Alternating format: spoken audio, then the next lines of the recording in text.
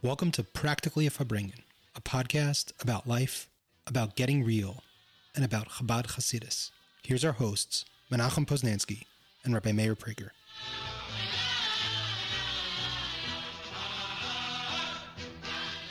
Hey, and welcome back. It's Menachem Poznansky. It's great to be back after Pesach. Hope you all had a good holiday. We are really excited to jump back in. If you remember a couple weeks ago, we are up to Perek. Oh, I forgot. Just before we start, please subscribe to the podcast, give us a 5-star review, share with all your friends. Word of mouth is the best way to spread the good word. All right, so right in the beginning of Perek Beis, and last time we discussed the idea of Chelek Alakom Al Mamish, and now we're jumping in to why the Baal HaTanya adds in an idea from the Rambam, which is that God is Hamada v'Hayodea v'Hayadua, the thinker, the thought, and the information. Let's hear from Meir. Last we left off was the Chiluk Al Mal Mamish. It's part of God. That we're part of God. But it's counter, the way we think, it's completely opposite. Because in our world, there is things. This is 1, this is 2, this is 3, this is... You say your kid, my kid came from, is part of me. I understand, but now he's got his own life and he's doing his own thing and he's not really part of me anymore. Right. So there's an inherent understanding that even though something came from something, it doesn't mean that it still remains with that. There's a relationship. I have emotions to my son to me, no matter what, and we can never get past those things. There's a bond, but at the same time, we're living two separate lives. And sometimes, unfortunately, even kids don't get along with their parents. But so it's the concept of being one is a nice verbiage, but it's not something that's real in our world. So when we say Chiluk Hakama Mal Mamish, so you can also think that maybe that's the way it is also. It's like, yeah, we came from God, but now we're not there anymore, and maybe we have to foster the relationship and come back and bring back, but there is a disconnect. So what you're saying is that the concept of Chiluk Alakom Mal Mamish can be seen in a less severe form, and we can kind of fall into a pattern of thinking that tells us that it's kind of less severe, in the same way that we're like one with our parents or one with other people. Okay, it's nice. That's nice. We're one with God. Okay. Right? And then, okay, let's move on, right? And we go back to our association or the mental state of separation with God, right? So like even when we validate or affirm our sense of connectedness with God, we can always fall back into that state of separation. Right. So the Alter Rebbe quotes a part of the Rambam, which is quoted actually a number of times in Tanya because it seems to be pillars of understanding and the relationship with God, is the verbiage that the Rambam uses in the beginning. You say the Ater when he speaks about the mitzvah, the first mitzvah, the foundational mitzvah of knowing God. He says the words, Hu Amada, Hu Adeya, Hu Yadua, which means he's the knower, he's the knowing, and he's what we're trying to understand. He's right. All three beings. And then he says right away, it's beyond the scope of man to understand. Because any time we're thinking of something, there's me, we're trying to understand something. There's a thought process, a logic. That's a second entity. I might not use this logic. I might use a different logic. And then there's what I'm thinking about. Right. And it's three different entities. The Rambam says that's only in our world. He says, by God, all these three is the same. It's all Him. And that's beyond our understanding. What does it mean beyond understanding? It's not a question just that it's too deep. It's completely against everything that our fabric of being, because everything we know, everything we deal with is by limitations, understanding where it is, its place. And when we say its place, we don't just mean physically, but we're also conceptually, emotionally. Everything has boundaries. This is love. This is hate. This is good. This is bad. This is here. This is up. This is down. Until you understand boundaries of the thing that you're talking about, you don't understand it. If it doesn't have boundaries, it's a mess. The first thing you do, you got to figure out what it is. How big is it? What's good? What's bad? We need to know these boundaries. to truly understand what it is. So like you're telling me something, so I have to understand what is he trying to tell me? What is it? Everything is about understanding who you are, who I am. It's all, you talk to your kid, this way, you talk to this kid something else, a different way. Why? Because they're different. So it's not that what I tell him is wrong for her, and what I tell her is wrong for him. But the Rambam's saying that that's only in our world. By God, everything is him. It's even after there is me, you, him, this and this. At the same time, they're all different God experiences, and it's all God. And he said it's true. You can't understand this. It's beyond the scope of the human mind to truly understand this concept, but that's what it is. It's all God. Where do we see this? Moshe Rabbeinu asked God, so I want to see the truth. I want to see this. God tells him, man cannot see me and still exist. That's the point. If you saw this, you would just be me. The Chilko Kamamal Mamash would take over. God has made, the creation was a way where God concealed himself just to create this reality that we're experiencing now that's seemingly independent of God, but has a relationship with God. That's not the ultimate truth. That's just our perception of the truth that God has created in creation, because this is the venue that he wants us to reconnect to him. Okay, so what you're saying is we operate within a system, within a universe, a paradigm, right, of separation, right? Each person is individuals. There's data that's being even when you're having a conversation, even when we're connecting on a deep level, we're connecting separately on the same piece of information or the same song. We're saying, which is song is just another form of data, right? So we're connecting, but at the end of the day, there's a me and there's a you, right? So because we operate within that separation paradigm. God, on the other hand, the Rambam is pointing out, is that we need to keep in mind, or we can keep in mind, or we should keep in mind, that's part of what I wanted to ask you about, that God is not operating on that same paradigm, that God is operating on a paradigm of unity, of complete unity, right? So that there's no separation between the knower and the knowledge and the thought process, right? Which is interesting because in my universe, right, in the universe of mindfulness and in psychotherapy, one of the things that we need to come to understand is that I am not my thoughts. Right. Right? Because it's unhealthy for a person to think that they are their thoughts. Because sometimes we have, for a variety of reasons, sometimes we have terrible thoughts. Sometimes we have like all sorts of terrible thoughts. And if we totally identify with our thoughts, it's just overbearing. Because we have lusts and impulses and all sorts of other things. So one of a healthy thing, so to speak, from a psychological vantage point is to realize that I am not my thoughts. I'm not even my brain, right? I'm something else, right? My brain is a mechanism that I utilize to engage pieces of information, right? And then there's thoughts that flow through my brain. So it's funny. So what you're saying is there's a deconstruction in the context of trying to get a sense of where God's operating from. There's a deconstruction of that. It's like, no, but that's not true for God, right? And then what you said is fundamentally the reason why it is so.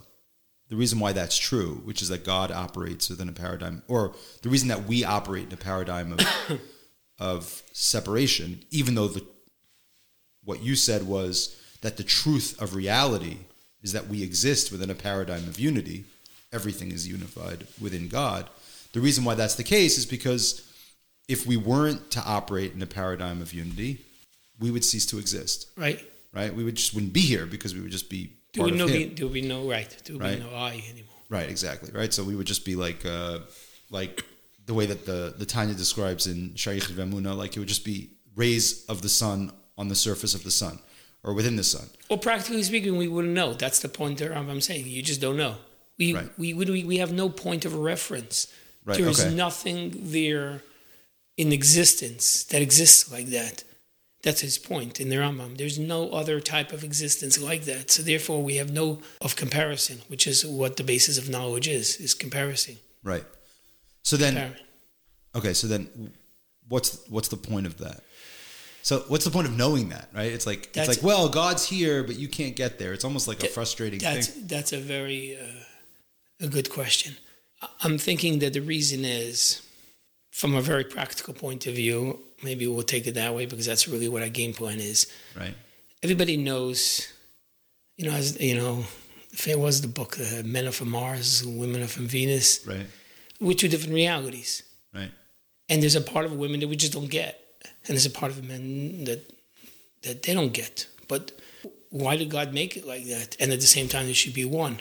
When you know that there's a part that you just don't get, then you start respecting that other entity. Oh, wow. When you think you have it, you got it, or it's attainable, you just keep going, I'll get you, I'll get it. And it's all about you. Mm. But when you know that the other entity there's an unknown there, for whatever the reason is, our brains are not really wired to understand that particular women. Right. Completely. Right. Same way like we know men. Right. So then we have an inherent respect in the conversation. This might be coming from that other place. So let's try to make a bridge between those two places. Wow. That's what the Rambam wants us to do also. He doesn't just want us to know that it's big. It's bigger than you. You got to go study. Maybe if you went to Yeshiva in Tzvas a little longer, you'll get it. No. It's God. There's this whole other reality, real reality, and you don't get. So all of a sudden, when you know that, everything you come, you say, okay, this is all I know now. So all your knowledge is respectful, is humble. Mm. It's not arrogant. And that's the prerequisite of how we are there to experience God. So that's why I believe that's one very big important. That's beautiful, because what you're saying is that it's there's an affirmation in it. Sometimes it can feel like spiritual seeking is like an unending process it's just over the next, it's just over the next, the next ridge. If I just keep going a little bit more, then I'll get the payoff. And what you're saying is like, no, like part of the comfortability with the relationship is the awareness that there can be all sorts of interaction and engagement, but there's always going to be a separation. And instead of allowing that separation to be a constant source of frustration or a way in which I'm not good enough or you're just not going to get it, it's like, no, you're working on a different paradigm. And so you're not going to see it the same way. And that's okay. Right. Right. And that to me that's a very powerful idea. And more so, it's like you would think that if it's a different entity, don't waste your time. So that's why the Rambam says, Hu amadu hu adehu yadua. He's part of the path also. Keep going. Because this willingness to connect, to try to understand, and keep going at it as much as you possibly can with humbleness is the closest and the best way to actually truly become l'hoyu l'vasa echad, to come to that place where you become one. Right. As an example, using a wife or with God. Right. It's the search. So it's not. He's saying that not to get you to back off. Right. Keep going, but go with that foundation. Right. That it's more than that. Right. The truth is, God did open up a window, a portal, to see that reality. And that was in the Beis HaMikdash. And that's the story with Nadav Avihu. They went into the Kodesh HaKadoshim. They heard God said, build a building, build this edifice. V'shachanti b'seichem, I'll be there. But there's levels, and there was very strict rules, how to experience, when to experience. It's not something, because God didn't want to break this. He liked the world the way it is. He just wanted to have one place that you could start seeing. Every once in a while when you see the other side, even though it's a glimpse, it's enough to keep the motivation, keep the fight going. Right. And that was the Beis HaMikdash.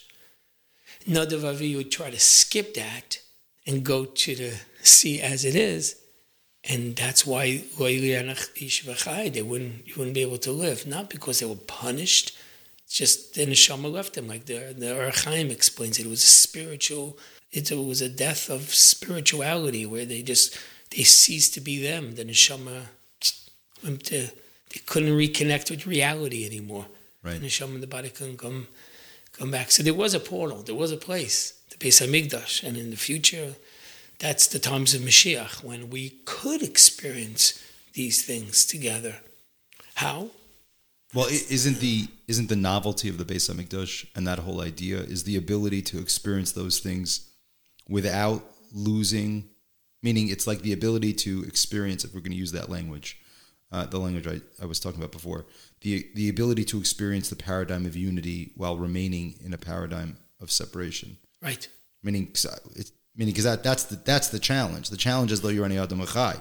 Right. So I can't experience that. If I experience that, then I'll cease to exist. Right. But the whole foundation of what we're talking about here, and we're only in Perek Beis, so we're not far removed from Nis'ava Kadosh Baruch Hu Liyos Adir B'Tachteinim, right? That the whole idea is to create a dwelling space within a lower world. Ostensibly, what God is looking for or seeking or desiring through creation is this manifestation of unity within separation. I'm going to take your side now and be like more practically speaking. Right. It's like when I tell my kid to say thank you to when I give them something, and they're like, and I see the look at what do you have to say thank you for? Because you need to learn, you need appreciation. You need to know how to say thank you, where things came from, and not be so, self-centric, all about you. You got appreciation. Because not only that, it's just going to be a better life for you. Same thing over here, the Beis Hamikdash, the knowing the Huamada, Huadei, Huyadua is key to mental development of connecting to the truth, that we stay on path. And that's why it's so important at this point to Tanya to mention it, because we're starting to talk about God, who we are as Jews. No, it's part of something bigger. And only by that knowledge, that deep knowledge, it's just bigger than us.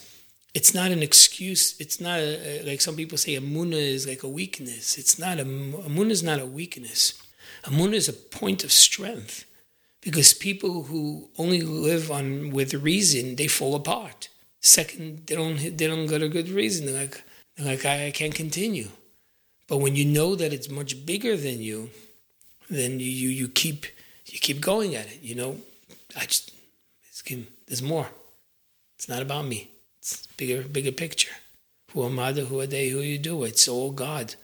Everything that we're experiencing is God. I don't see it. The Rambam was quite a smart man, and he said it's impossible for man to understand it. So it keeps you going. But it's not. Amunah is there to move you forward, but always at the same time try to figure out as much as you can. Because the whole point is, like Dir B'Tachteinim, like you mentioned, is to internalize it and to understand whatever we can. It's not to stay in Amunah. Amunah is there just to break the ceiling, to find there's a new floor. And then right away you put a floor, you make this, you dwell in there. And then you go to you continue with the Amunah for another floor. It's not just to stay, it's just to propel further. What's remarkable about what you're saying is that if I was approaching it, maybe with my brain, I would say, okay, Chelik al Mimal Mamish is coming to tell me that I'm one with God. Hu Ma'adav Hu Yadeh Hu Yadua is coming to tell me that I'm not one with God.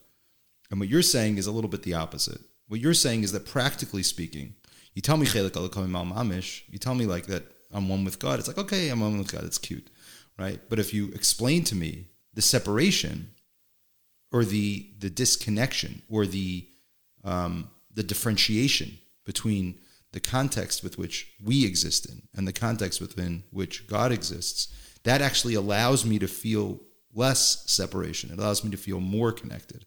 Chiluk HaMamash kind of almost makes me feel this. It's like, okay, whatever, it's cute. Yeah, I'm one with my dad. I'm one with my wife. I'm one with. Hu tells me that no, there's something going on here. You're trying to connect with an existence that's beyond your complete context. It's not something you're going to really get, right? And yet Chiluk HaMamash is true, and yet it's still a journey, and yet we're going to keep going. So it we seems we're still are Chilko Kama Mal Mamish. Right. So it's almost like a very down to earth approach. It's interesting that like you talked about the point of Tanya that you're in, where we're still in the stage where we're really kind of setting the recipe, so to speak, right? As Shays Taub amazingly puts it. Like if you look at I find that very, very empowering when you look at the first section, 8 chapters or so of Tanya. It's really just giving us a sense of what a human being is before we can describe how a human being might go about the fact of becoming a Beinoni or maybe practicing the path of Chassidus, right? You have to figure out, so what's a person? Because we think all sorts of things. We grow up.